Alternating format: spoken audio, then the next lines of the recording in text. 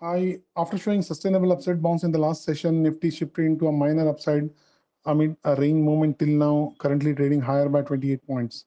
Nifty opened today on a weak note, slipped into weakness in the early part of the session. Upside bounce has occurred from the day's low of 15,764 in the early to mid part of the session and is currently trading at the highs.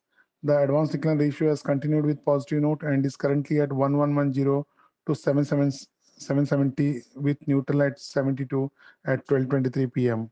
The overall market bet continues to be positive, and broad market indices like mid cap 100 and small cap 100 of NSE exchange are trading higher by 0.28% and 0.53% respectively.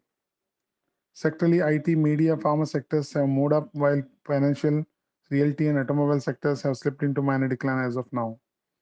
On the stocks, Wipro, Tech Mahindra, HCL Tech have moved up, while Maruti, HUL, and Nestle India are currently trading lower. Asian markets are all trading in a negative trend. So the conclusion is the underlying trend of Nifty is range bound with positive bias. One may expect further upside in the afternoon to later part of the session. Any decline down to 15,760 could be a buying opportunity for the day, and on the higher side, 15,880 could be an intraday resistance for the day.